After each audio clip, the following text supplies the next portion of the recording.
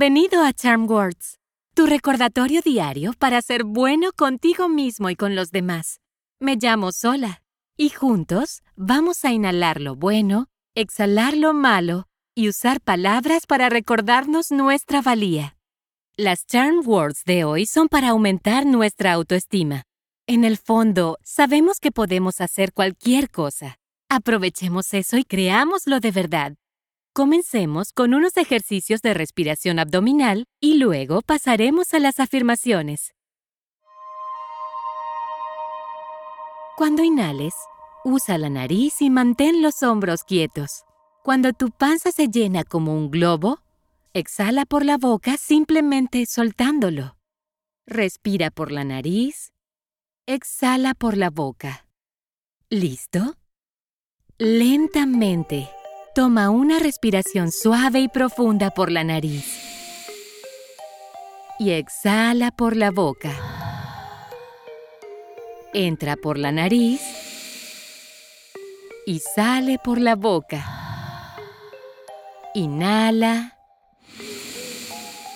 Exhala. Una vez más. Inhala. Y exhala.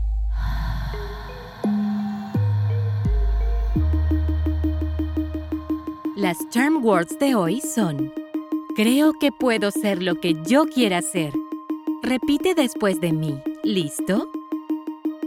Creo que puedo ser lo que yo quiera ser. Creo que puedo ser lo que yo quiera ser. Creo que puedo ser lo que yo quiera ser. Creo que puedo ser lo que yo quiera ser. Creo que puedo ser lo que yo quiera ser. Creo que puedo ser lo que yo quiera ser. ¡Genial! Choquemos las manos. A la cuenta de 3, choca la mano de la persona más cercana a ti o choca tus propias manos. ¿Listo?